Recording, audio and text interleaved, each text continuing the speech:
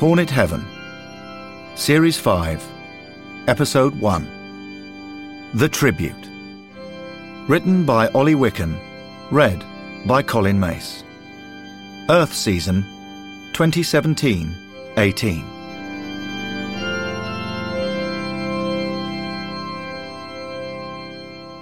One afternoon, in the summer of 2017, two long-deceased residents of Hornet Heaven were sitting in the empty Vicarage Road Stadium.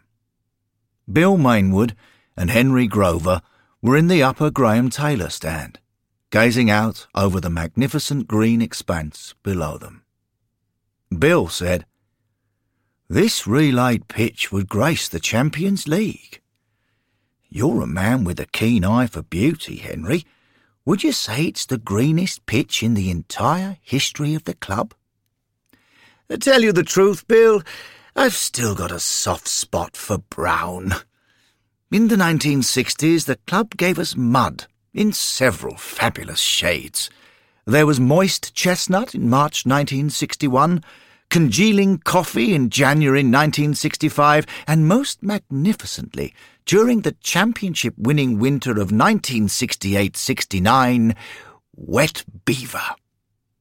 "You mean you actually preferred soil to grass?" "Very much so, Bill.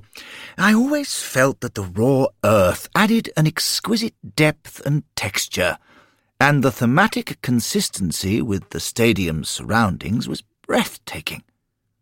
"Thematic consistency? What does that mean?" "The pitch was basically a continuation of the allotments." "Oh, I see." "Whenever I arrived on a match day, I half expected to see carrots growing in the rookery goalmouth and rows of purple sprouting broccoli all the way up to the Vicarage Road end. The look just worked, especially when the football was agricultural too. The old days were the best, Bill." "But those pitches must have been terribly difficult to play good football on. Can you imagine the skilled technicians of our current squad having to play on those surfaces? My goodness, I'd love to see Roberto Pereira's thighs caked in mud."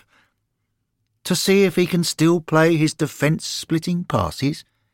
"No, just Roberto Pereira's thighs caked in mud." Bill frowned. He couldn't quite tell if Henry, the man who founded Watford Rovers in 1881, was joking or not. He decided not to inquire and moved the conversation on. Hornet Heaven's head of programme said, "You're right to value the past, though, Henry. The new owners may well have made this stadium truly magnificent, but we must never forget the people who built this club from the ground up. The giants, on whose shoulders Gino Pozzo is standing." "Quite right, Bill. Absolute giants." Were you, referring to me there, by the way?" "To be honest, Henry, I was actually thinking of someone else. Sorry." "No, that's fine, Bill, that's fine. I guess I have to accept my true place in the Watford pantheon. In which case—" Henry threw his arms wide towards the Vicarage Road and Rookery stands. "Praise be to Jack Petchey." "Jack Petchey? The East End taxi tycoon? He's not in the pantheon. He may well have built 2 new stands, but he left the soul of the club structurally unsound." "Ah, ha! Actually, I was joking there, Bill, sarcastically making the point that my own contribution is less visible than—" "If you want to praise someone who genuinely transformed this club for the better, then his name is on the front of this very stand." "Indeed. The great man. It's so sad that he passed away so young. And yet, there's no "and yet" to the sadness of the great man's passing.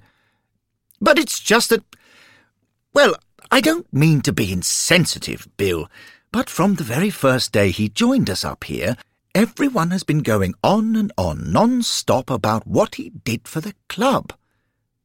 People call him Mr. Watford. But he didn't come along until 96 years after I founded the club. Sometimes I think, well, you can't understate what he did for us. They named a stand after him in his lifetime, and now, in the land of the living, they're creating a statue and holding memorial games. They've never done that for anyone else. That's true. I suppose I just have to recognise that my own role was never, in fact, Henry, we should be doing exactly the same in Hornet Heaven. We should be establishing a lasting commemoration of the great man's achievements. Now there's a project for you. But he's with us up here forever, Bill.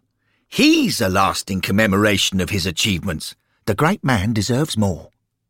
In fact, Henry, as the father of the club, you should definitely be organising some kind of tribute to the most important person in the entire history of the club.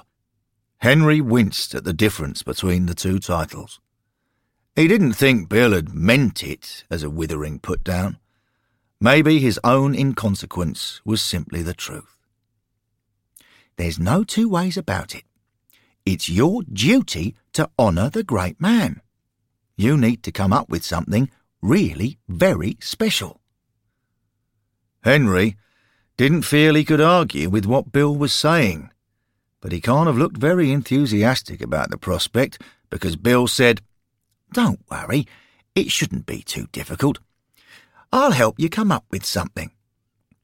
I know, I'll take you on one of my magical history tours to the great man's greatest games. It'll inspire us. In fact, I've just had my first idea already." Bill stood up and said, "We can't let the great man down. Come on, we're going on a magical history tour."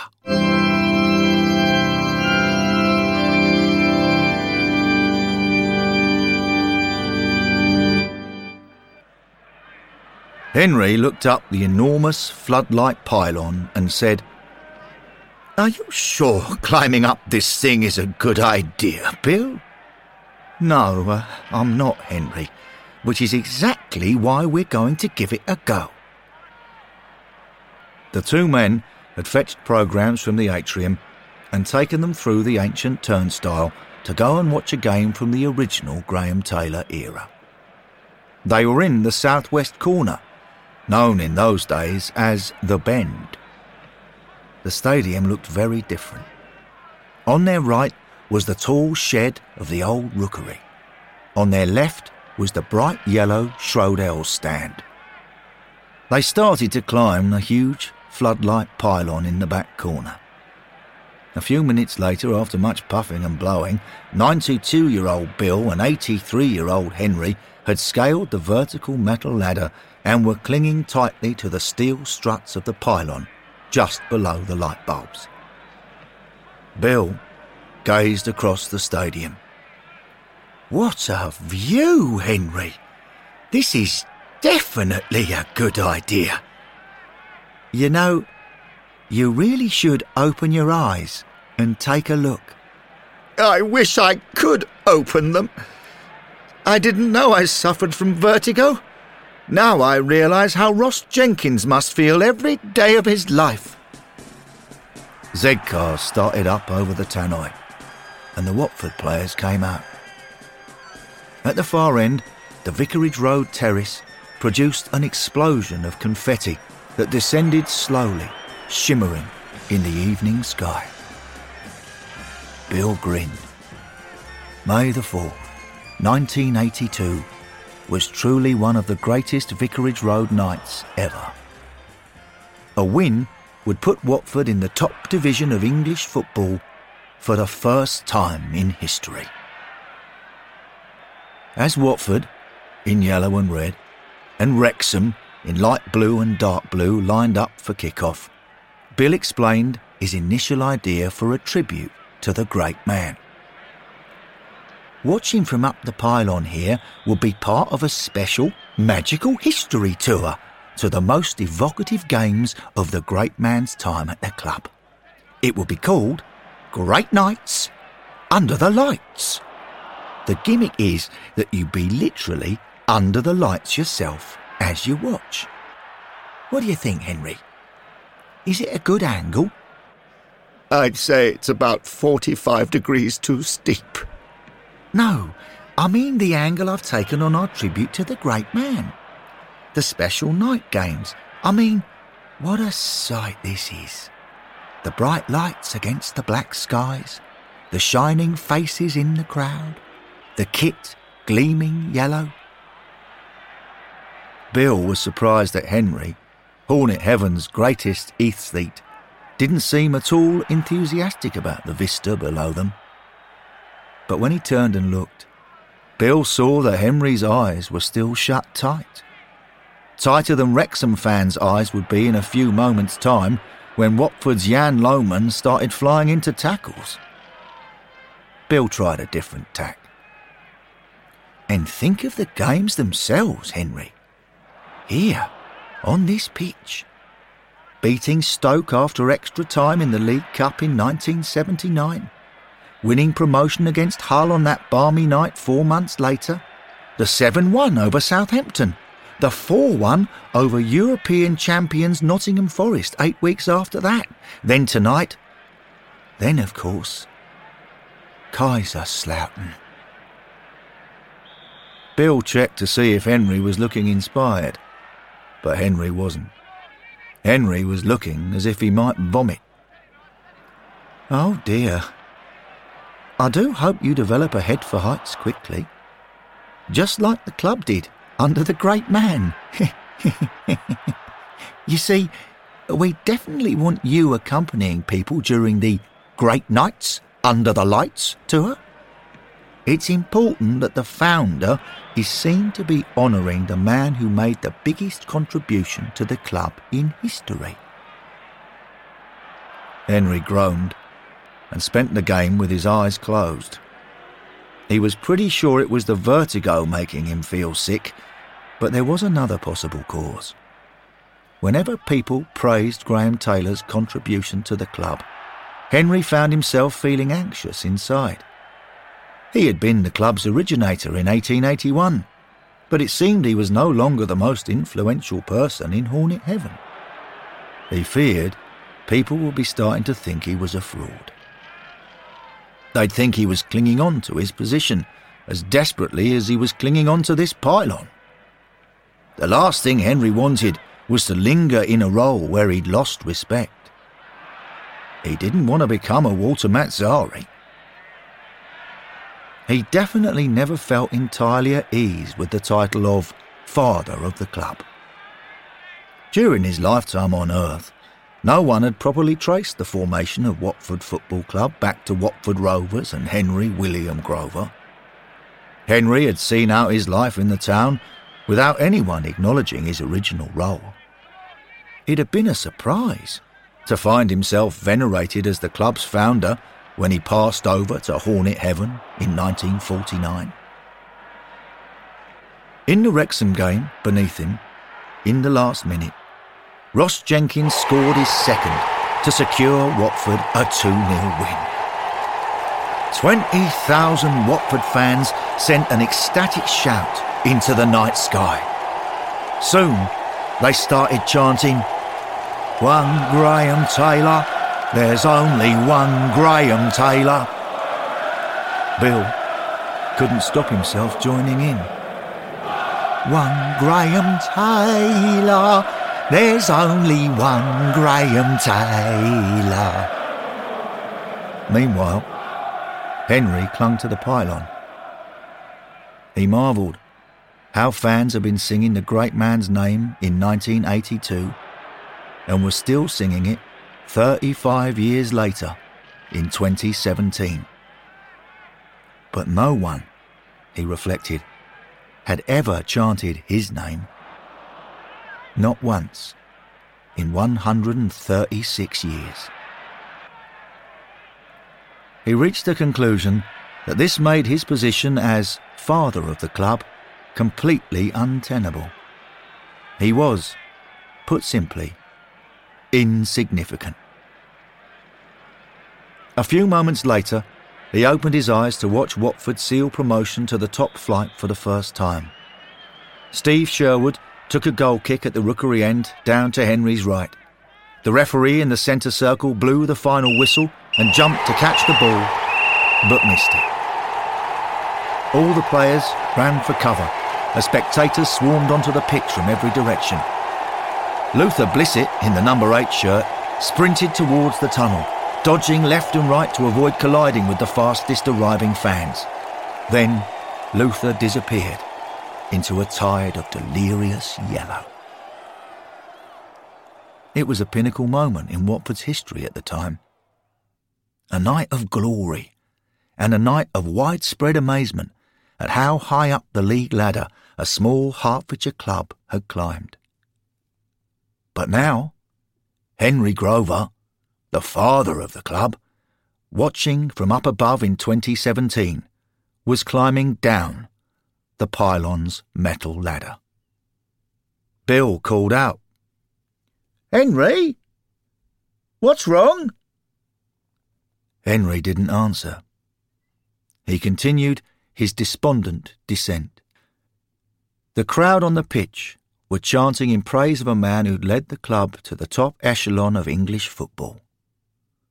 In comparison, all Henry had ever done was get permission for a group of pals to play in Canterbury Park in 1881, and bring a football along. In his head, Henry began to compose a letter of resignation.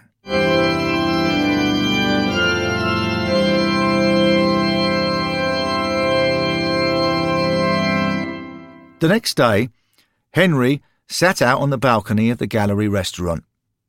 He hadn't got very far with composing his resignation letter. He'd got stuck on the very first line because he wasn't sure to whom he should be addressing the letter. Should he write, "Dear Father of the Club," or "Dear Me"? He was inclining towards the latter, if only because the phrase, "Dear me, dear me," kept running through his mind whenever he contemplated his situation. Now Henry heard the door onto the balcony opening. He turned and saw Bill. This time, Bill was with his young assistant from the programme office, Derek Garston. "Mr. Grover, sir! Mr. Grover, sir!" The blue eyes of the soft-faced 13-year-old, who died tragically young in 1921, were sparkling with excitement. "I've had a brilliant idea for what the Hornet Heaven tribute to the great man should be, Mr. Grover, sir!" Henry blanked Derek. He turned back to the pitch. Everyone was continuing to be obsessed with the great man's greatness. It was starting to get his hackles up. Bill and Derek sat down either side of Henry. Bill said, "Derek's idea is to hold a Graham Taylor match day, Henry, like they're doing in the land of the living." "Well, there's nothing brilliant about that as an idea." "Ah, but its brilliance lies in what it would symbolise, Henry. You see, Derek's idea is to stage a game between two teams of Hornet Heaven residents, down there on the real-world pitch, playing for the Hornet Heaven Graham Taylor Trophy. One team would be made up of players from the early days of Watford Rovers, and the other team would be made up of Watford players from more recent eras." "But that wouldn't be a fair contest. The team of more recent players would obviously win. They played at a much higher level." "Exactly, Henry, thereby symbolising the club's transformation over the years. And who oversaw the biggest transformation at Watford? The great man. It would be a wonderful acknowledgement of what he did for us." "Wait. The players from the Taylor years aren't in Hornet Heaven yet, thank goodness. so the Watford team in this proposed match of yours would have to come from earlier eras. Why does the great man deserve credit for Cliff Holton being an amazing player? What the match actually symbolises is that the club advanced dramatically before the great man arrived. At this point, young Derek gleefully grabbed Henry's sleeve. "But that's the complete and utter genius of my idea, Mr. Grover, sir. We'd make the great man the manager of the obviously better team, Mr. Grover, sir. So all the credit would go to him." "Ah, right. I see how that works. But hang on. Who would be the mug who ends up managing the obviously worse team?" Derek's eyes sparkled more than ever. "You, of course, Mr. Grover, sir. You founded the obviously worse team, so you have to manage them." Henry sat back in his seat. He sharply prized Derek's small fingers from his sleeve. He pushed the boy's hand away. It was one thing to have arrived by himself at the sense that he was a trivial footnote in the club's history. It would be quite another to be publicly humiliated for his irrelevance. He said, "No, no, no, no." But as he was saying it, some of the old Henry Grover fighting spirit began bubbling up inside him. It was the same fighting spirit that had seen him keep the club going during its difficult initial years. The same fighting spirit with which he'd marshalled the Watford Rovers' defence in the rumbustious early days of association football. Suddenly, he felt up for the challenge. Managing a Watford Rovers team to beat the great man's team was a chance to show everyone, including himself, that he was, after all, a man of influence at Watford Football Club in 2017. No problem."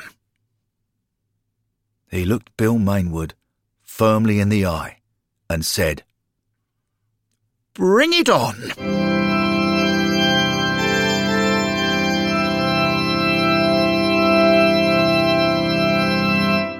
Two evenings later, the floodlights were on at Vicarage Road, and Henry Grover was sitting in the home dugout.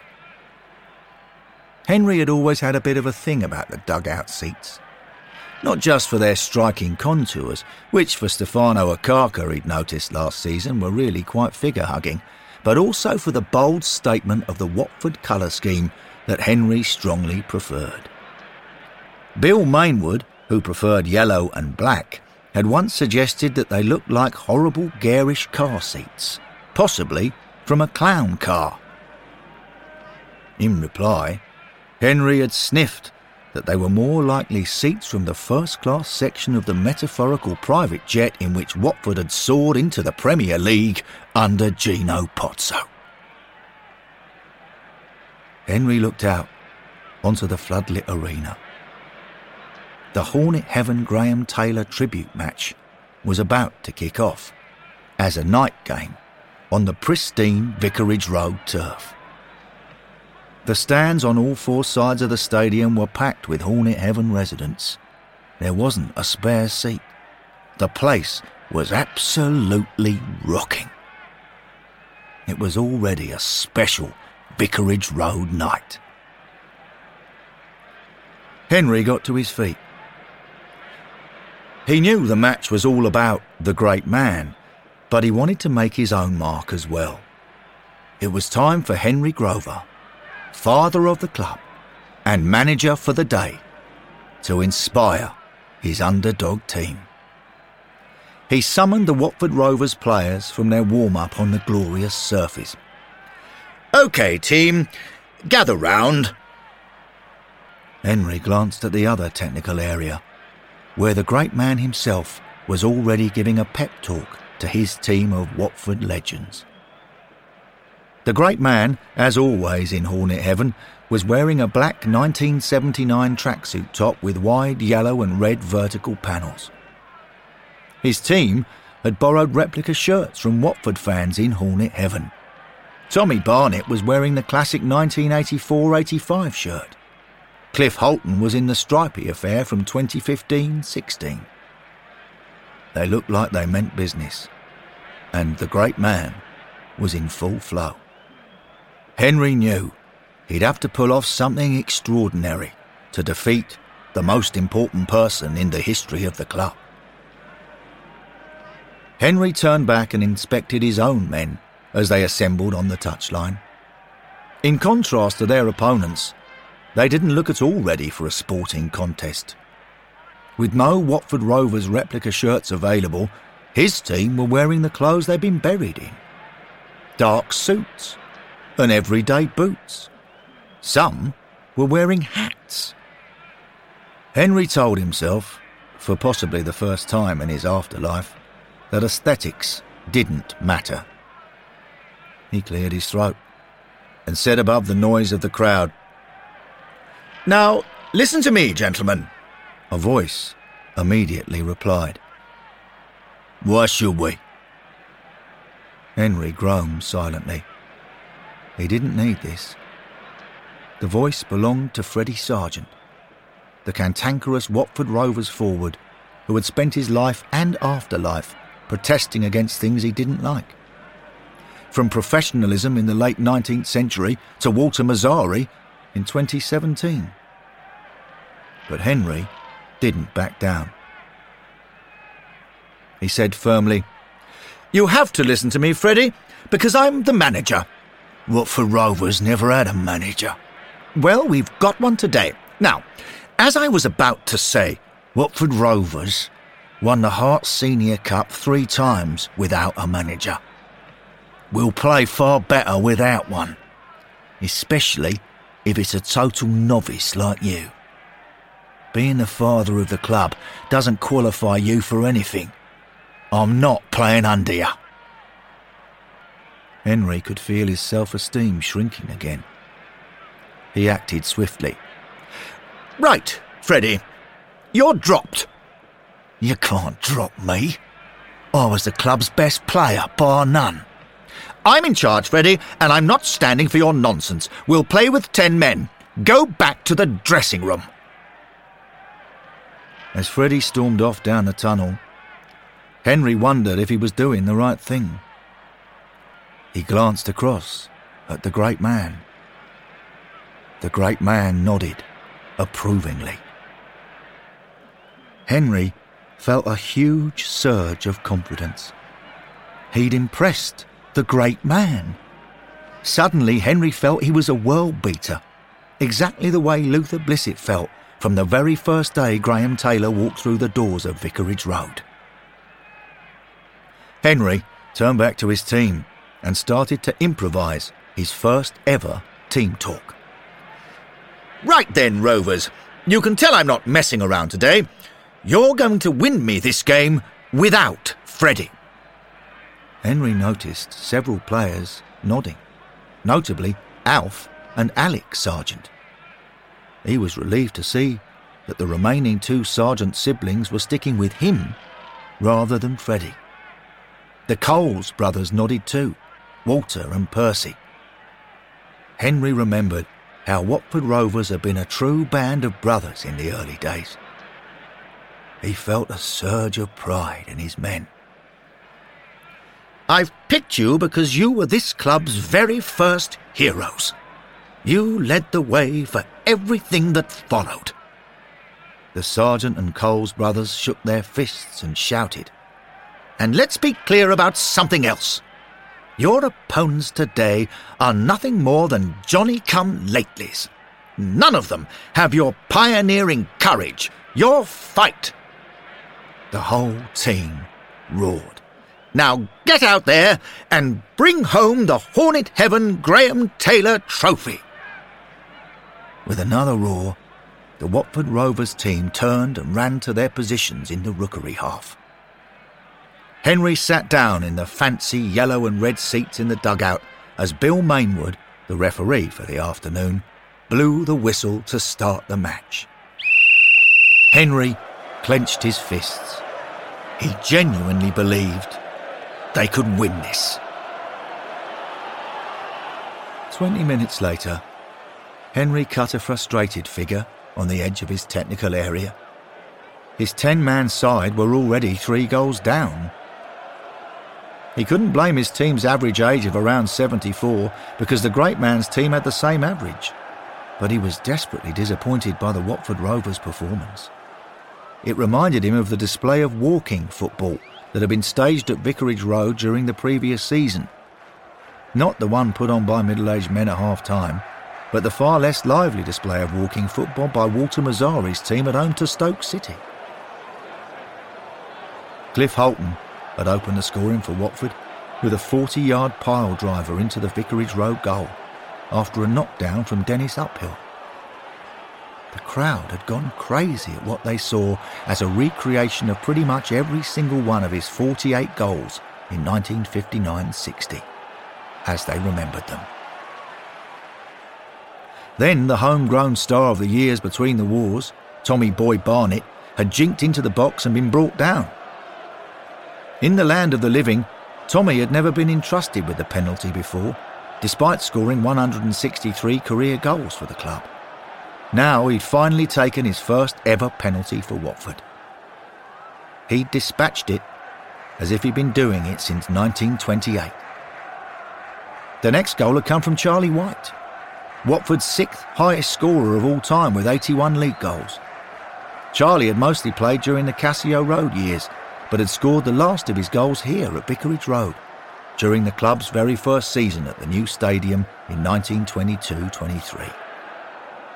95 years later, his low drive put the great man's team 3 goals ahead. Henry stared down at the immaculate turf at his feet. It looked like his chance to make a proper mark at the club by beating the great man had gone. When he looked up, he saw a yellow-shirted Larry McGettigan, the winger from Watford's particularly useless seasons in the early 1970s, run past the suited and booted Alex Sargent. At the age of 41, McGettigan was younger and fitter than anyone else on the pitch. Henry knew it was all relative, but for the first time ever at Vicarage Road, Larry McGettigan didn't look completely hopeless as he rounded the Rovers' goalkeeper and made it 4-0. The capacity crowd ruled. Henry hadn't anticipated they'd be so strongly in favour of the great man's Watford side. He returned to his seat. He didn't feel like a world beater anymore. After Rovers gave the ball away from the kick-off and conceded a 5th, Henry moaned to himself, "Dear me." Then he continued mentally composing the rest of his resignation letter. 5 minutes before half-time, Henry saw Walter Coles, one of Rovers' 5 forwards, sit down on the turf clutching his calf. Henry had been at a low ebb, but this suddenly incensed him. How could anyone in Hornet Heaven get a muscle injury? They were ghosts. They were plasma or something, not flesh and blood. Henry ran to the edge of his technical area and shouted, "You don't get cramp in Hornet Heaven!" In the adjoining technical area, the great man recognised the reference and grinned. This time, Henry didn't feel inspired by the great man's approval. He took the grin the wrong way. It looked to him like a smile of superiority. He scowled. A manager who hadn't turned up until 1977 was consigning the founder of the club to eternal anonymity. It wasn't right. Henry's jaw tightened. His defeatism evaporated.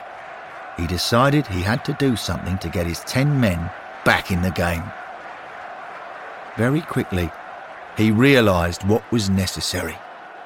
He wasn't sure how he'd do it, or what it would cost him, but it was the only answer.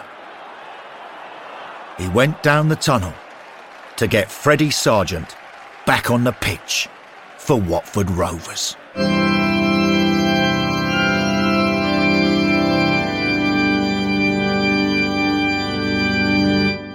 Henry marched into the home dressing room. He came to a sudden halt. He hadn't been here before, and he was immediately taken with the place. He stood and admired the slick black lockers, finished off with a monochrome club badge. He marvelled at the curvature of the black and red padded seats. He'd never seen anything like it. When he'd brought his ball along to Casselberry Park for the very first Watford Rovers kick-around in 1881, he'd had to get changed behind a tree. In the far corner, Henry saw Freddie Sargent in a red seat in front of a locker, leaning forward disconsolately. Henry galvanised himself. He knew Freddie was the only person who could turn things round on the pitch for Watford Rovers. He had to persuade Freddie to get out there and do the business.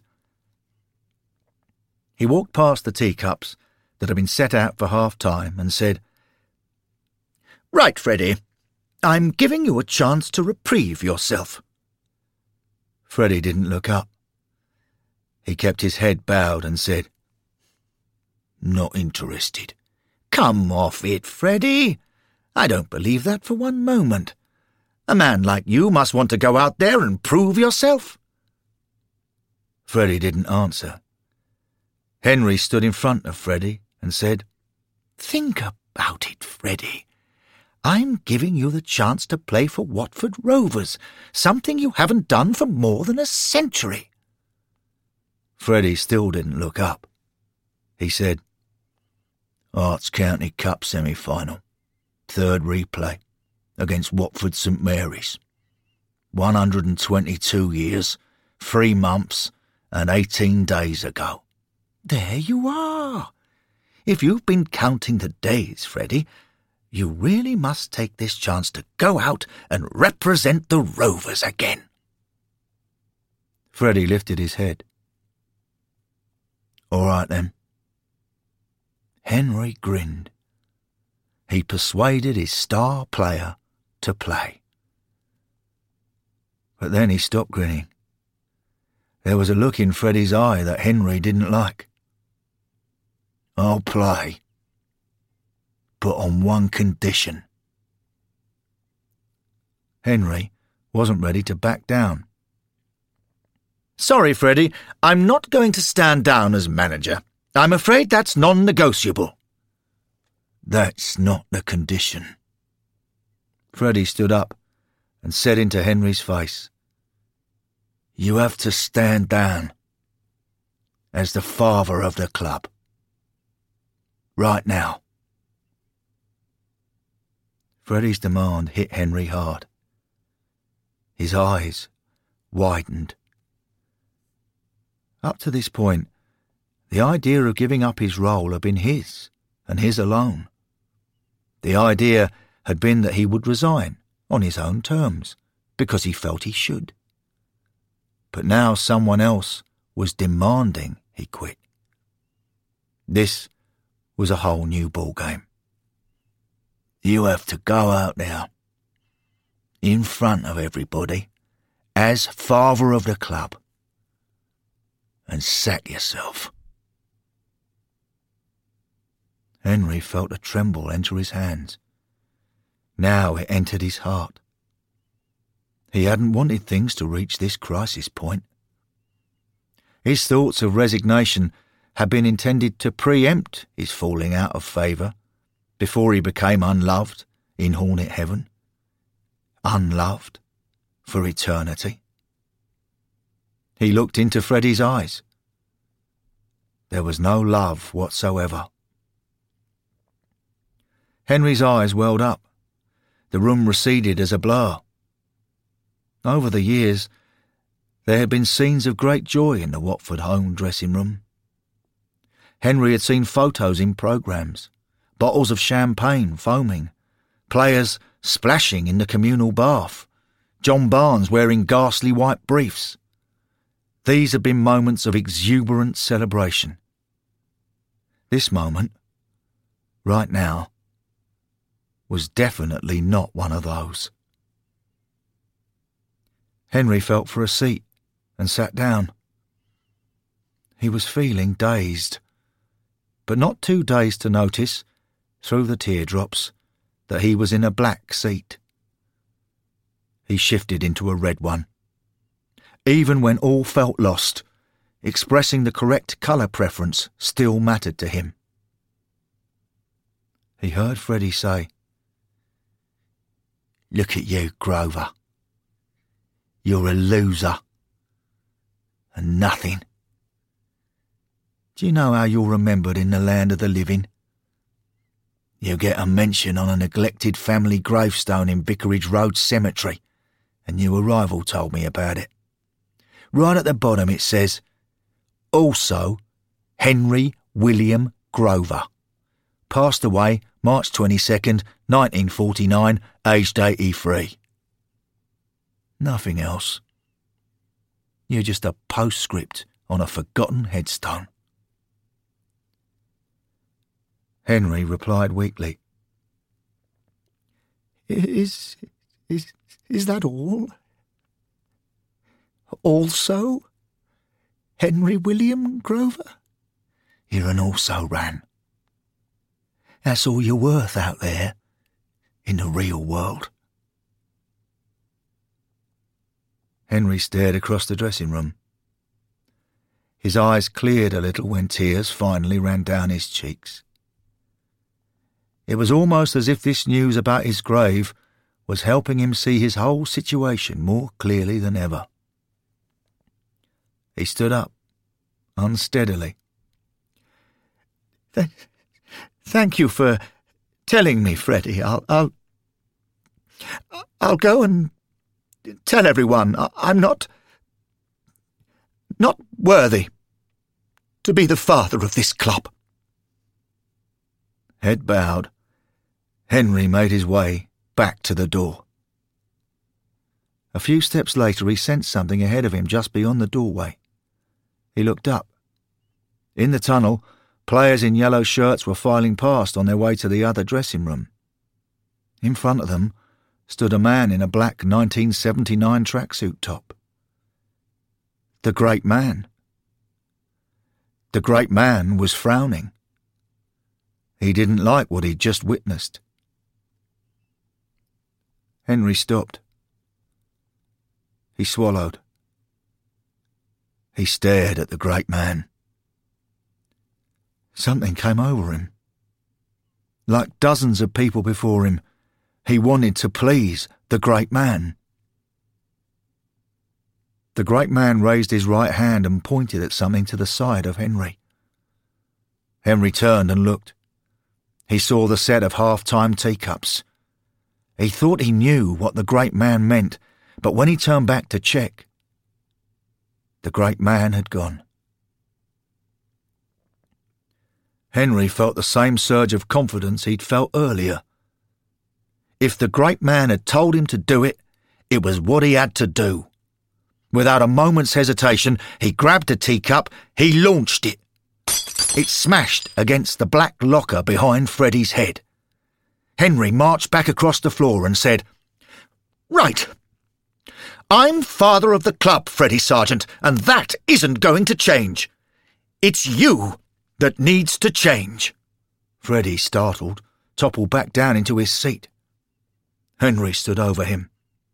"This football club has values. It always has done, ever since day one in Casselberry Park."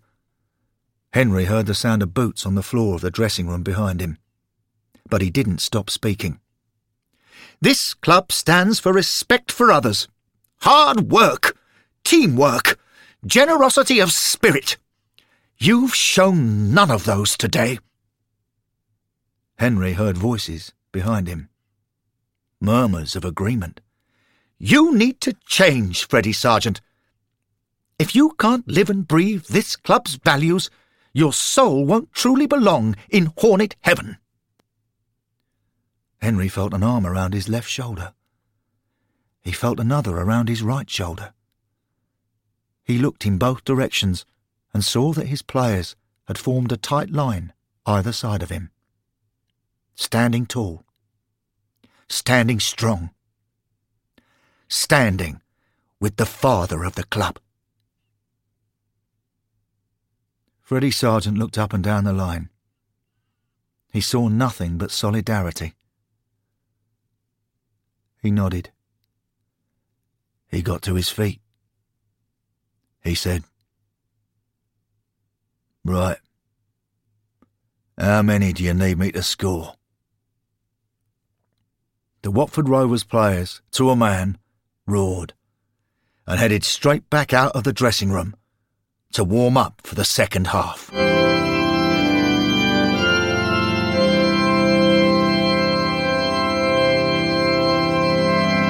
The second half of the Hornet Heaven Graham Taylor tribute match was extraordinary. It was definitely far more exciting than anything Watford fans had seen so far in 2017 while Walter Mazzari was in charge. Throughout the half, Henry stood on the edge of his technical area and watched his hopes of becoming a Watford hero by managing an inferior team to victory over the great man dramatically resuscitated. First, he saw Freddie Sargent dispossess Larry McGettigan, shrug off a challenge from Arthur Woodward and fire past Skilly Williams into the roof of the Rookery net for Rovers' first goal. Henry clenched his fists and muttered, "That's more like it." Then he saw Freddie Sargent shoulder charge the big fella to win the ball, nutmeg Tommy Barnett and chip Skilly Williams from 30 yards. Henry punched the air and shouted, "Get in, you beauty!" Then Freddie left Taffy Davis, Maurice Cook and George Catlow in his wake on a mazy dribble that ended with him rounding Watford's podgy keeper for a hat-trick. Henry sang deliriously, "Have my baby, have my baby, have my baby, Freddie Sargent." After that, Freddie created goals for others. The crowd knew they were seeing something special. They began cheering every Watford Rovers touch. Henry was overjoyed. Freddie Sargent was showing all the values Henry had asked for: respect for others, hard work, teamwork, generosity of spirit. With a minute to go, Watford Rovers levelled the scores at 7-7. The crowd's roar was like a crack of thunder. Henry sprinted down the touchline towards the Rookery end and did a knee slide all the way to the corner flag, screaming with joy. When he got back, still elated, he saw his team win the ball back from the kick-off and give it to Freddie Sargent. Henry waved his team forward, manically. He was just one goal away from beating the great man, one goal away from historic relevance. Henry watched as Freddie played a 1-2 with his brother Alec. Further up the pitch, Freddie played another 1-2 with his brother Alf. Freddie moved into the penalty box. He was drawing back his right foot to shoot when he was clattered from behind by George Catlow. Henry screamed, "Penalty! Penalty!" Bill Mainwood pointed to the spot. "Yes! Yes!" Henry punched the air. The crowd roared. Henry turned to face the fans in the Sir Elton John stand and did a little dance in his technical area. "And when it rains, you're shining down for me, and I just can't get enough, I just can't get enough. Just like a rainbow, you know you set me free, and I just can't get enough, I just can't get it." But when Henry turned back to face the pitch, suddenly, he didn't feel like dancing anymore. Freddie Sargent was limping off the pitch with the ball in his hands. "I can't go on, Henry." "What? How can you be injured? It's not possible." Henry began to fret. Freddie was the only Watford Rovers player he fancied to score from the spot. He wasn't totally sure the others would know what to do. For the first 10 years of the club's existence, the penalty kick hadn't been invented. Henry surveyed the pitch, trying to work out who should take the penalty. Percy Coles saw Henry looking at him. He started clutching his hamstring and shaking his head. Mystery injuries started appearing all over the pitch. Alex Sargent suddenly started rubbing his knee. Alf Sargent fell to the turf in apparent agony, both hands around his ankle. Freddie said, "There's nothing for it, Henry. You'll have to come on as a substitute and take the penalty yourself." Me? But I haven't played since our 3-2 win over Uxbridge Caxtonians in the Hennessy Cup second round in December 1889. We need you, Henry. But I was always terrible. I was only in the team because I brought along the ball. That's not true. It is. I didn't play in the first half earlier, when we had 10 men, because my presence would have made it seem more like 9 men. Or 8. Or 7. Freddie pressed the ball into Henry's hands and said, "Get on now and score the winning goal." Henry stood on the touchline, holding the ball, terrified. The crowd realised what was going on. From all 4 sides of the stadium, they yelled encouragement. Henry stepped tentatively onto the pitch and made his way slowly and nervously towards the Rookery End goal. Henry tried to visualise what he would do. The penalty kick may not have been invented until after he'd hung up his football boots, but over the years he'd seen plenty of Watford players succeed in this very goal. For a moment, he wondered whether to try and emulate the finesse of Keith Eddy. In the end, he decided to go for the brute force of Troy Deeney against Manchester United last season. Henry arrived at the penalty spot. He placed the ball and looked up. The portly figure of Skilly Williams in front of him seemed to fill the entire goal. Henry took 5 paces back. The noise of the crowd willing him to score was almost deafening. He tried to shut it out. He polished the toe of his right boot on the left calf of his suit trousers. He started his run-up. He struck the ball. The back of the net ballooned. 8-7 to Watford Rovers. What happened next was all a bit of a blur for Henry. Maybe because of the tears in his eyes. Maybe because he just couldn't process the joy. He was aware of Freddie Sargent sprinting onto the pitch to celebrate with his teammates. None of them with any sign of injury after all. He was aware of ecstatic fans swarming down from the stands and onto the pitch. He was aware of being lifted above the crowd's heads and finding himself crowd surfing back towards the dugouts, all against a backdrop of astonishing noise. He'd never seen anything like it, heard anything like it, or felt anything like it in the 136-year existence of the club.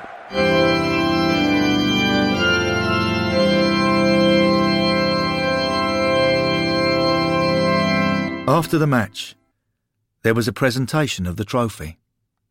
There were still thousands of fans on the pitch, but they made space for Bill Mainwood to perform the ceremony on the touchline in front of the Sir Elton John stand.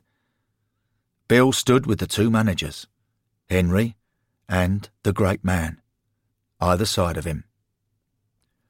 As the 3 men waited for the crowd to quieten down, Henry noticed the great man was having a discreet word in Bill's ear.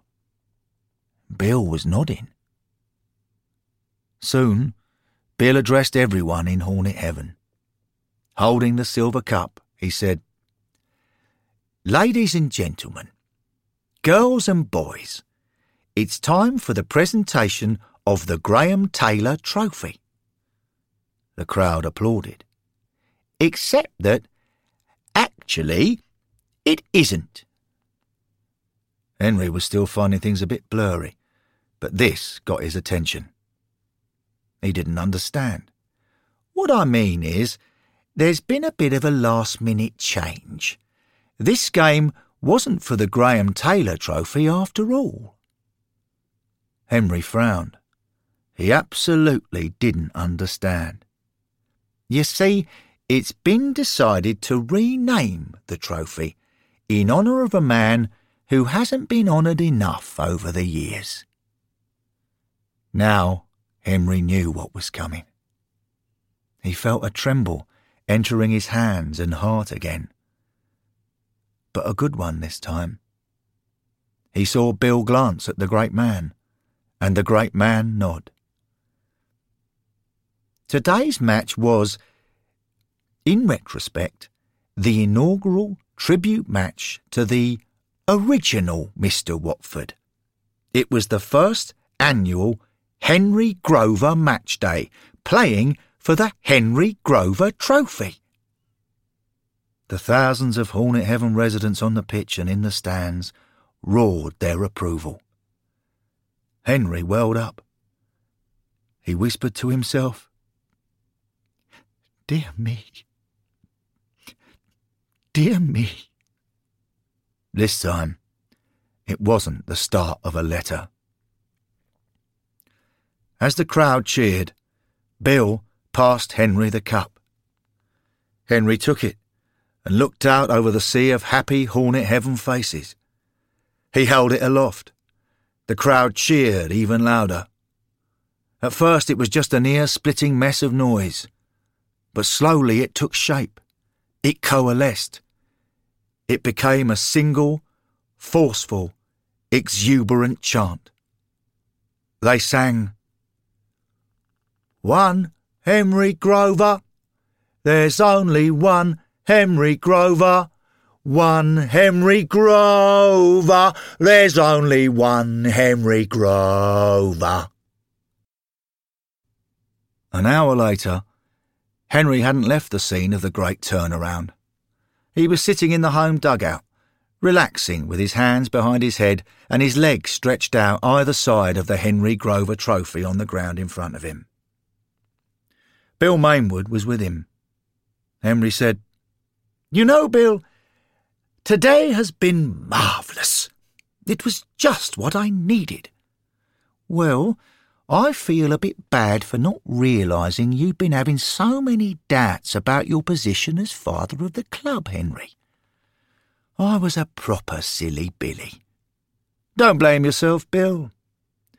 Everyone knows from the Bassett and Vialli managerial disasters that the great man was a difficult act to follow, but it wouldn't have occurred to anyone that he's also a difficult act to precede."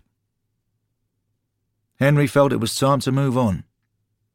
He got to his feet and picked up the trophy. Bill got up too. They turned and started walking slowly towards the tunnel. "So you're feeling in a better place now?" "Definitely, Bill. And I know my place now. The great man is definitely the most important person in the entire history of the club. There's no debate about that, whatever happened on the pitch today. He is also undoubtedly the most wonderful human being in the entire history of the club. His generosity in suggesting that the trophy and match day be renamed in my honour was remarkable, yet typical. We're all in his shadow, Bill. I'm lucky that once a year in Hornet Heaven, for eternity, my name will be just a little in the limelight." Bill nodded as they entered the tunnel. Henry summarised, "I'm content with a passing mention, just like on my gravestone." Bill didn't get the reference to the gravestone. He carried on walking down the tunnel. But Henry stopped for one last look back at the arena. It was silent now. Henry gazed at the pitch as it lay waiting for the events of 2017-18 to unfold on its flawless expanse. He gazed at the yellow, red and black seats that were ready to welcome fans who would once again be experiencing moments that would become memories for the rest of their lives and afterlives. And finally, he gazed at the Graham Taylor stand on the far side, a permanent reminder in concrete of the man who would always be, for eternity, unarguably, the real Mr. Watford. Henry smiled. he said quietly to himself. Also, Henry William Grover. And followed Bill down the tunnel. End of episode 1. The next episode of Hornet Heaven will be Series 5, Episode 2. Hornet Heaven was created and written by Watford fan Ollie Wicken. It was read by Watford fan Colin Mace. It was produced by Watford fan John Mooney. Music by Watford fans Steve Joy and Jeff Wicken.